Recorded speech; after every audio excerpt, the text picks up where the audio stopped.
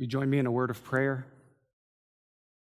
Lord, we thank you for the word, your word that we just heard read. We thank you for the opportunity to open your word here and to learn from it.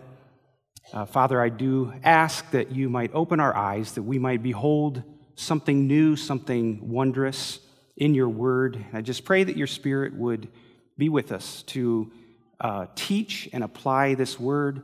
Lord, I ask that your Spirit would enable me to serve the hearers well, the proclamation of your gospel this morning. Lord, I pray that in all of this, we might have a fresh affection for Jesus Christ, your Son, and his salvation for us. It's in Jesus' name we pray these things. Amen. It's a joy to worship with all of you this morning. I want to thank Matt and the church leadership here for inviting me to come to open God's word and to proclaim the excellencies of the scriptures here. As Matt said, I think today is a little bit of a makeup, maybe from about a year ago. I was invited to come and preach at Matt's ordination service and ended up the end of that week getting sick, being in bed for a couple of days. I felt really badly about that. I guess the result is that Matt ended up preaching his own ordination service, which he's the only pastor I know to have ever done that. So I had half a mind to text him early this morning and say I wasn't feeling well. Hey, could you go this on your own? But I didn't want to presume on his grace a second time. But you know, I share that even to say this. One of the things that I admire and I appreciate about him, he's just always at the ready to preach God's word in season and out of season, to proclaim the gospel. And I just so appreciate that about you, brother, and our friendship that we've enjoyed over the years. Well, let's turn to our text this morning. We heard read from Mark chapter 12. I've titled the message this morning, "We are stewards, not owners." We are stewards of our life, not owners of our life. I know that we'll be in Mark chapter 12 this morning. Jesus will be sharing some things here. He's going to be teaching a parable. But this is an age-old problem of our sinful nature. This is an age-old problem of humanity that goes all the way back to the Garden of Eden. If you remember when Satan first tempted Adam and Eve, the teeth of his temptation was to bring to Eve that if you ate of this fruit that God forbid, that you would be like God, knowing good and evil. And there was that temptation there to rise above the level of dependence upon our Maker, dependence upon our ultimate authority, our Creator God, and to position and put ourselves up as independent, small g, if you will, God. That has been the downfall of humanity ever since the Garden of Eden. We're going to encounter it here again as Jesus, in a way, this morning is going to summarize and a bit simplify the gospel all the way down to this very idea that there are those whose hearts are still in sin, whose hearts are still in darkness, that view their own lives to be in ownership, to be independent of God. Jesus is going to say there will be patience from the Lord, but in the end, those who bow the knee to Jesus Christ will be transformed. We will now see ourselves as stewards of all that God has given, all that God is, and ourselves will be put under his authority. And so, thus the title this morning, "We are stewards, not owners." That is probably one of the core things we must get right, because it is one of the core things that has gone wrong in our fallenness. And so we'll be getting into this in Mark chapter 12. I read recently of a homeowner's struggles every year that this homeowner would put out a hummingbird feeder. And so he discussed and kind of described how this rhythm would go every year. He would have the hummingbird feeder. He'd put the mixture of the liquid into it. He'd kind of risk life and limb to climb up a tree and to hang this hummingbird feeder from the tree, only to sit back and watch as he said year after year after year, it seemed as though one hummingbird would come and would commandeer that hummingbird feeder as his own.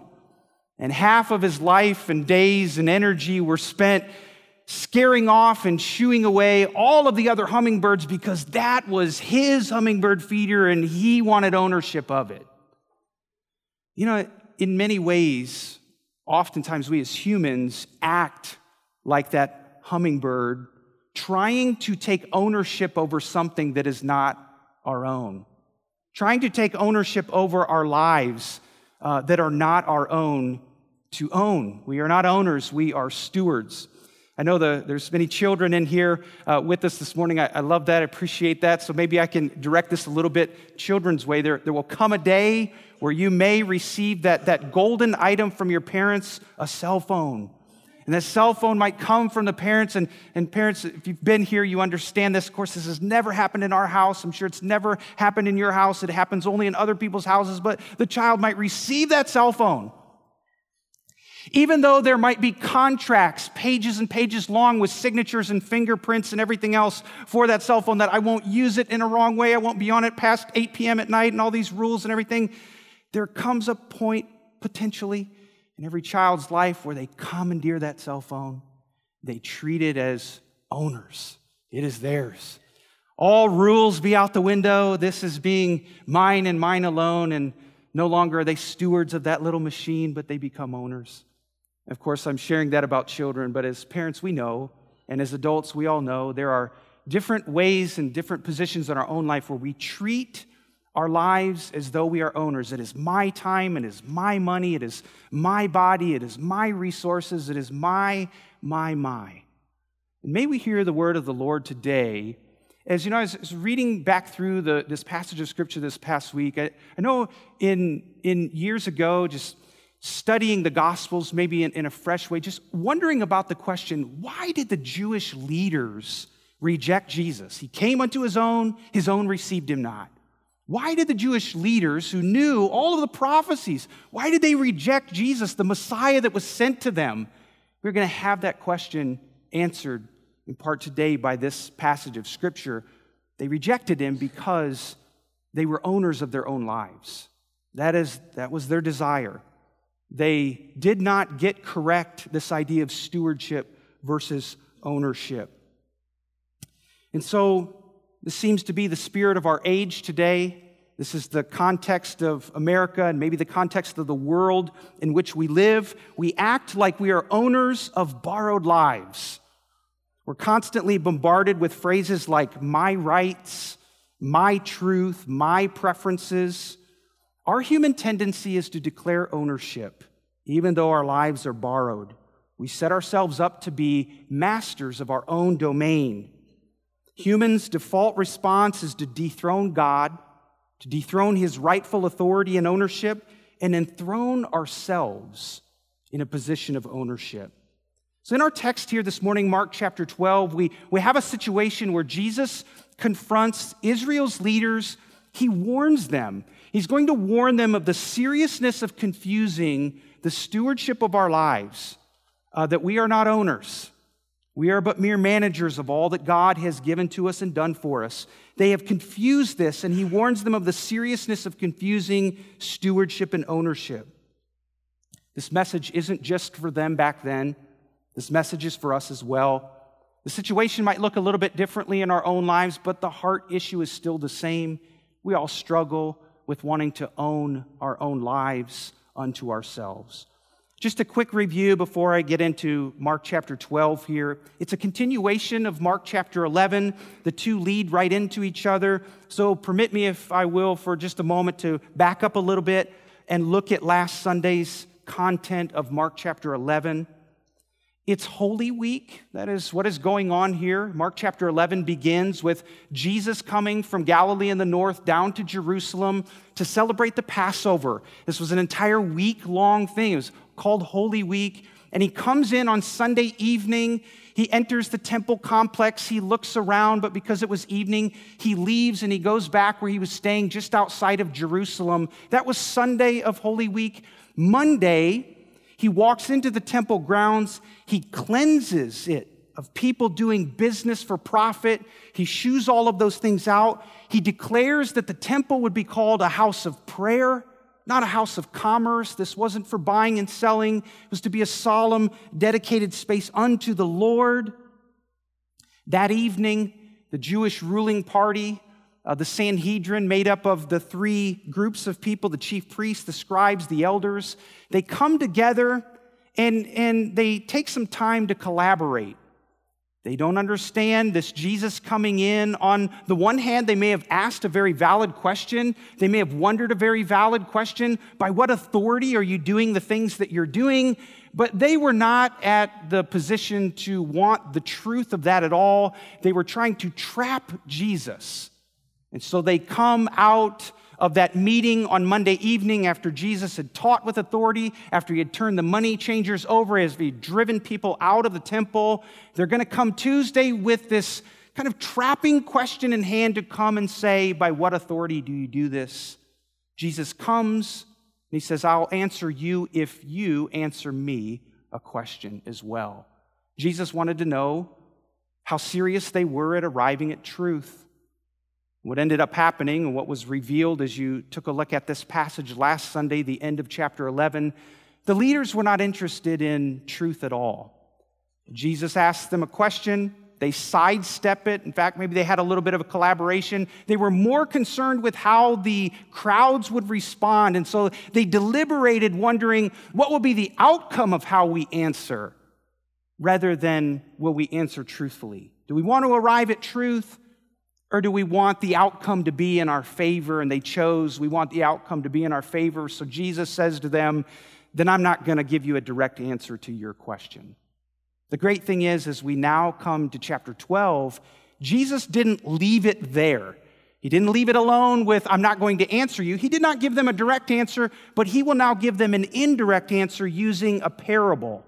He's going to use a story that is laid alongside a truth. And so he gives them a direct answer. Often Jesus would use parables to veil some of his teachings. This one wasn't so veiled that they wouldn't get it, because at the end of the story it says they perceived, the only thing the leaders do rightly in this passage, they perceived that Jesus was directing this teaching at them. That was true. That was absolutely right. But for now, Jesus, as we pick up in chapter 12, is going to teach them using a parable. So let's look again at Mark chapter 12 in verse 1. He began to speak to them in parables. Parable was a teaching a tool that Jesus often used. It just simply means to lay alongside. He was going to use a story that they could immediately connect with, a story that they could immediately relate to, and there would be a spiritual truth that would be laid alongside that story. So they could follow along, they could understand, it would be familiar and relatable scenario. So he begins this parable here again in verse 1. A man planted a vineyard. He put a fence around it, he dug a pit for the winepress, and he built a tower, and he leased it to the tenants and went into another country. This parable begins by holding up a landowner. He's an owner of property, he owns this parcel of land, and Jesus is going to carefully describe and emphasize all that this landowner has done to care for, to prep, and to get ready this piece of land. We notice in these verses here that he plants the grapes. He plants this vineyard. It means he worked the soil. It means he invested his time and his resources and his money. Not only that, then he built a fence around this garden, but around this vineyard. He could have been a stack of stones. It could have been maybe a pile of brush with some thorns in it to keep predators out. But he was going to protect this vineyard from intruders. Not only that, he constructs the press. This would have been the ancient wine press, where there would have been a flat part where the grapes would have been placed upon. They would have stomped those grapes with their feet, and then underneath that there would have been a basin that would catch all of the grape juice. And so this landowner goes through all of this trouble, goes through all of this resources and time and energy to do all of these things, and he builds a tower. Builds a tower so that he could watch from above, so that they could, again, look for maybe thieves trying to come and steal, or maybe animals approaching that would try to eat the vineyard. He does all of this. He builds the tower, takes painstaking efforts to do all of this. And then it says he's going to turn all of this over to stewards. to these tenant farmers. Jesus is deliberately emphasizing that the landowner created this environment, he created this domain at great expense, and then he leases it to these farmers. They are stewards, they are renters, they are not owners. This is a great setup for them. If we think about this, this was a turnkey operation. None of the efforts of their own went into this. They walk on to a ready-made business right there. It's a wonderful setup for them. The owner leaves, and he takes up business in another location. Now, just so we're clear, the owner's absence does not mean absence of authority. The owner of this land still had authority over the land. But here's the picture of the owner moving on to another country to do more business. And he leaves these tenant farmers there to manage what he has given to them. We look here at verse 2 as we continue on in the story. When the season came, he sent a servant to the tenants to get from them some of the fruit of the vineyard. So in due time, the crop became ready. Again, the tenant farmers probably did nothing here. It was just sunshine and rain. God provided all of these things. But in due time, the crop was ready. The owner sends a worker, a messenger to them to collect rent from the crop. All of this makes reasonable sense. All of this is very common, and it would be a common arrangement that the hearers could have listened to and understood immediately, so long as the tenants remember their position. There's nothing really all that interesting in this story so far. There's an owner, manager. They give some of the proceeds of the crop back as rent, and all is well. But all is not well in this story because the tenants forget their position and who they are. We read on in verse 3. After this servant came to get from them some of the fruit, they took him and they beat him and they sent him away empty-handed. This is where the story goes sideways. Everything up to this point, very normal, very situational, very understandable. Now it begins to go sideways. Instead of acting as stewards, the tenant farmers band together. They declare themselves owners of the property. They take control. They commandeer the property. They posture themselves not as renters, but as owners. They beat this messenger, and literally this means they punched him. And they sent him away with nothing. This was intended to be a message back to the owner. We don't want you meddling. This is ours now. That he has no right or claim over them. This is astounding. This would have been a shock to the listeners when Jesus told this. Why would those servants, why would those farmers not be underneath and willingly bring themselves under the owner and his wishes? We read on to verse 4 and 5. It gets worse. Again, he sent to them another servant. They struck him on the head, and they treated him shamefully. And he sent yet another, and they killed him, so that with many others, some they beat and some they killed. They repeated this obstinate ownership declaration over and over. Each reminder, each warning, they ignored it. Their violence escalated every time. They grew more and more angry. They grew more and more empowered. More and more they wanted to send a message to the owner to leave us alone. This is our jurisdiction. This is our domain. And you can almost imagine the original hearers here shaking their heads as Jesus is giving this parable. What is going on? Who would do this? Can we not say at least here the patience of the owner was on full display? That he would continue to send delegate after delegate, servant after servant to this vineyard. Verse 6, the story reaches a new level where we're told that the owner still had one other, a beloved son. Maybe we would stop there just for a moment and say, don't do it. Do you see what's happened? Don't send the son. Look at what they've done to all of the previous messengers. But we're told here in verse 6, finally he sent that son. He sent him to them saying, they will respect my son.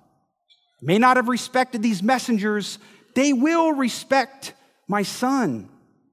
This owner decides to send this last one, this last delegate. It's his beloved son. That's almost surely a reference to the fact that this would have been the firstborn son. The owner seems confident that the stubbornness and the hardness of heart would be melted by this gesture. Maybe it wouldn't have worked for the rest, but he's confident that this gesture would surely melt their hard heart. Surely the farmers would acknowledge true ownership. They would acknowledge their own position at this point. But we read on in verses 7 to 8 to be thoroughly disappointed at the spirit of the human soul. Verse 7, but those tenants said to one another, this is the heir. Come, let us kill him, and the inheritance will be ours. They took him and they killed him. They threw him out of the vineyard. They do not take this as a gesture. They do not take this as heartwarming, looking within to see what they have done, repenting of all of their former actions, but instead they escalate this. Their greed and their pride is too dug into their souls. They do not consider their actions. Instead, they double down on this desire to have ownership and control over their own lives, over their own domain. They have an unquenchable thirst for independence from the owner. They won't accept the authority of the owner, and they won't accept the authority of his son. And before we go any further, as we wrap up these last few verses here, can we just consider a question for a moment? As we think about this, it should be head-scratching. It should be a little bit confusing to us to look back and say, what is going on here? But can we at least consider this question? What action so far has been more unbelievable, has been more shocking? Do we gasp at the evil behavior of the farmers and the stewards? Or is it even more shocking and more unbelievable, the long-suffering and the patience of the landowner, who continued to put his message forward and forward and forward, even though it was met with such hardness of heart? This is the gospel, brothers and sisters, that God would put forward and put forward and put forward in his patience and long-suffering towards sinful humanity. His overture of forgiveness. We read on to verse 9. What will the owner of the vineyard do? Jesus doesn't just leave this open-ended. He doesn't just give the story and then say, figure it out for yourselves. He drives the nail home. He says, what would the owner of the vineyard do? Having finished the parable, Jesus now asks this question: what is the righteous and reasonable response of this landowner having been treated in such a way? He said, he will come, he will destroy the tenants, and give the vineyard to others. They've killed his messengers. They've killed his son. They've dismissed his authority. He will remove them. He will destroy them. He will give to others who understand their role as stewards, as renters, as borrowers. Now we see in verses 10 and 11, Jesus goes on with some teaching. He's going to connect something here. We'll see in just a moment, verse 10. He said, have you not read this scripture? And this is out of Psalm 118. The stone that the builders rejected has become the cornerstone. This was the Lord's doing. It's marvelous in our eyes. Jesus ends his teaching now with a subtle or not so subtle reference to himself. If you remember back a few moments ago, I said that in Mark chapter 11, it began Holy Week, where Jesus was marching into Jerusalem. The people were shouting, Hosanna. They were specifically quoting Psalm 118.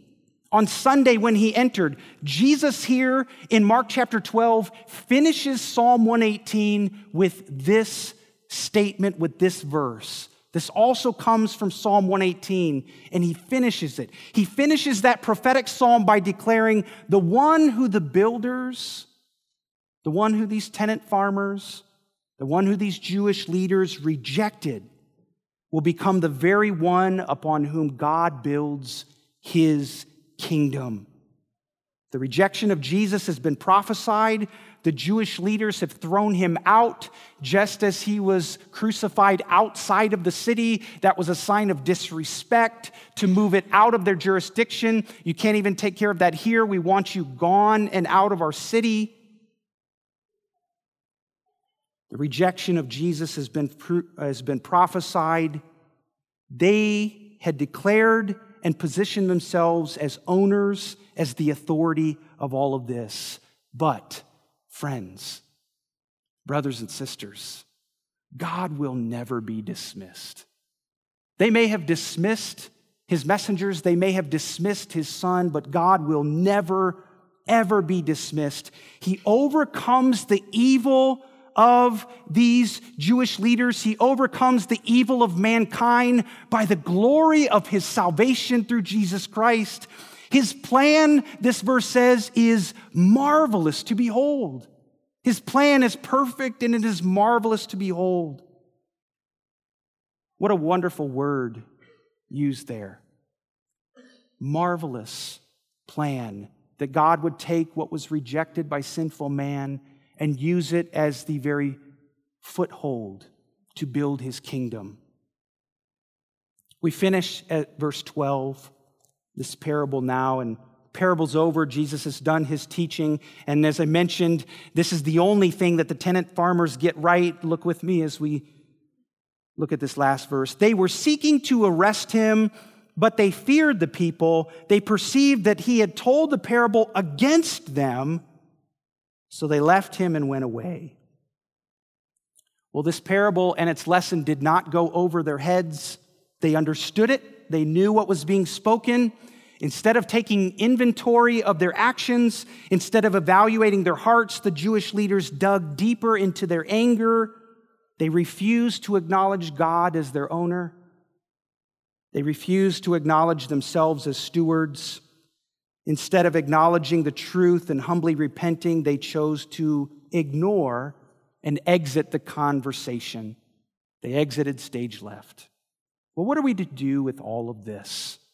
What are we to do with this teaching of Jesus here this morning? On the one hand, this parable makes it very clear why the Jewish leadership rejected Jesus. If you ever wondered that question, this was Israel's history. God sent messenger after messenger that they beat, sent away, many killed. It was because their greed and their pride did not want to recognize God's authority as owner and themselves as steward. This is a summary of Israel's history, their leadership, and their history. But we know from James chapter 4, verse 6, God opposes the proud, but he gives grace to the humble. So that is, on the one hand, it's very clear what Jesus was teaching. On the other hand, this parable is not just for Jewish leadership. It wasn't just for them in that time and those people who in those positions. It is for all of us because it exposes a root of sin that lives in each of us. That root being that we want to be owners of our own domain. We want control of our own lives. We want everything from God, we just don't want God, would be the battle cry of the human soul. We'll take it all from him, we just don't want him. So this causes us to deny God as creator and maker and sovereign over us. It causes us to elevate ourselves as owners. It causes us to kill the warnings of God that come to us. It causes us to ignore and avoid the truth rather than face it.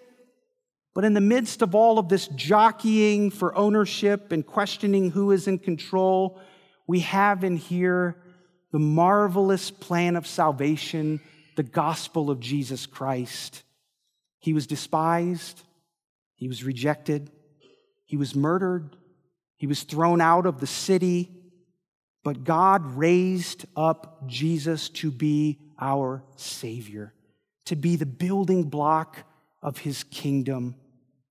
In our text this morning, Jesus simplifies the gospel right here in these verses. He simplifies this for us. He's saying our natural, sinful human way wants independence from God. God's patience is long-suffering, but it will not last forever. His righteousness will come to those who continue to reject Jesus Christ. His plan of salvation and transformation is through a crucified Savior, and all who trust in Jesus Christ are graciously transformed. You say, well, what does it look like to be transformed when God does a heart work on a person so that they acknowledge that he is the owner and they are the stewards? You say, we look no further than the Apostle Paul. Do you remember one whose heart was transformed by God to put him in his rightful position as steward, not owner? The Apostle Paul said this in Galatians 2:20, I have been crucified with Christ. It is no longer I who live, but Christ who lives in me. Is that not proper positioning? He said, the life that I now live, I live by faith in the Son of God, who loved me and gave himself for me. That is the transformation of the gospel that puts us under God in glad submission and in glad worship to him. Jesus Christ does that work within us. Friend, I wonder where you are today. Maybe you're here today, you don't know Jesus Christ as your Savior. You're still ignoring the messages from God that are being sent to you. Mark it down. God is patient, but he will not be patient forever. If you are still under his patience, today is the day of salvation. Repent, turn from your sin, acknowledge Jesus Christ as your Savior, and be put in right relationship with God. Christian, a question for you today, is the gospel still marvelous to you? Do we still marvel and wonder at the gospel? Let the gospel continue to do its work. We see the glories of God in the face of Jesus Christ and his plan of salvation. And as it works in us, might it continue to make us glad and willing stewards. Stewards of our time, stewards of our bodies, stewards of our resources, stewards of our life. We don't just want everything from God. We want all of God. He puts our hearts in rightful position as stewards through Jesus Christ. Let me close our time in prayer this morning. Father in heaven, we again thank you for your word, the simplicity of it, the clarity of it. Father, I ask that you would infuse us with the power of it, that we, all the way back from the beginning of time, we have independence and ownership on our minds, but for Christ. I pray that, Lord, if there be any here today that don't know him, that they would surrender their hearts to him today. Lord, as Christians, might we have a new affection for this Jesus, this Savior, who puts us in right position and allows us to be glad stewards of all that you are, all that you've given to us. Lord, may you press this truth in our hearts this morning. It's in Jesus' name we pray these things. Amen.